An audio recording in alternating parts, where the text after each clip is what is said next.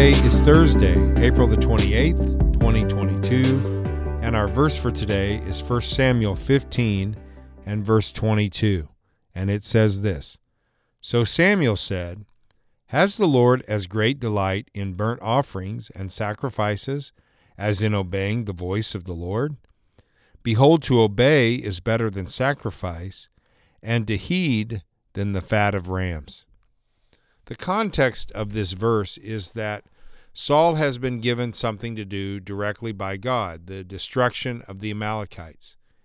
He rebels against that and does most of the job, but not all of the job. So God sends the prophet Samuel to confront him on his disobedience.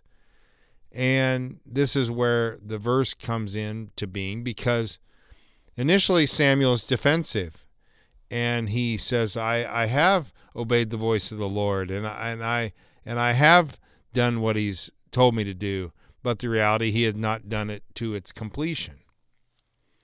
And we really learn from the text that what God wants from us is obedience, complete obedience, not just partial obedience. Partial obedience is disobedience. And that's why religious activity is good. But if you go to church on Sunday, but live like the devil on Monday, you're kind of missing the point of the commands of Christ. Christ wants to completely change your life. And while it's good for us to go to church, what we need to really focus on is the complete obedience to His Word. So yes, church attendance is a part of obedience to God, but so is loving one another, so is forgiving one another.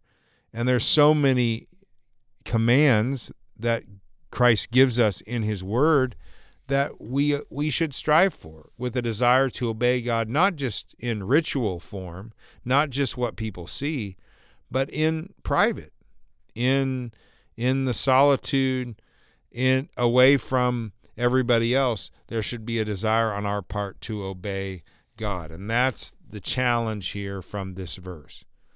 Don't let Jesus just be a part of your rituals, and you go to church and you do your little church thing and then you live how you want to live. No, Jesus needs to completely change your life. So Jesus, help us to care about all your commands. Help us to care about your word and obedience to your word.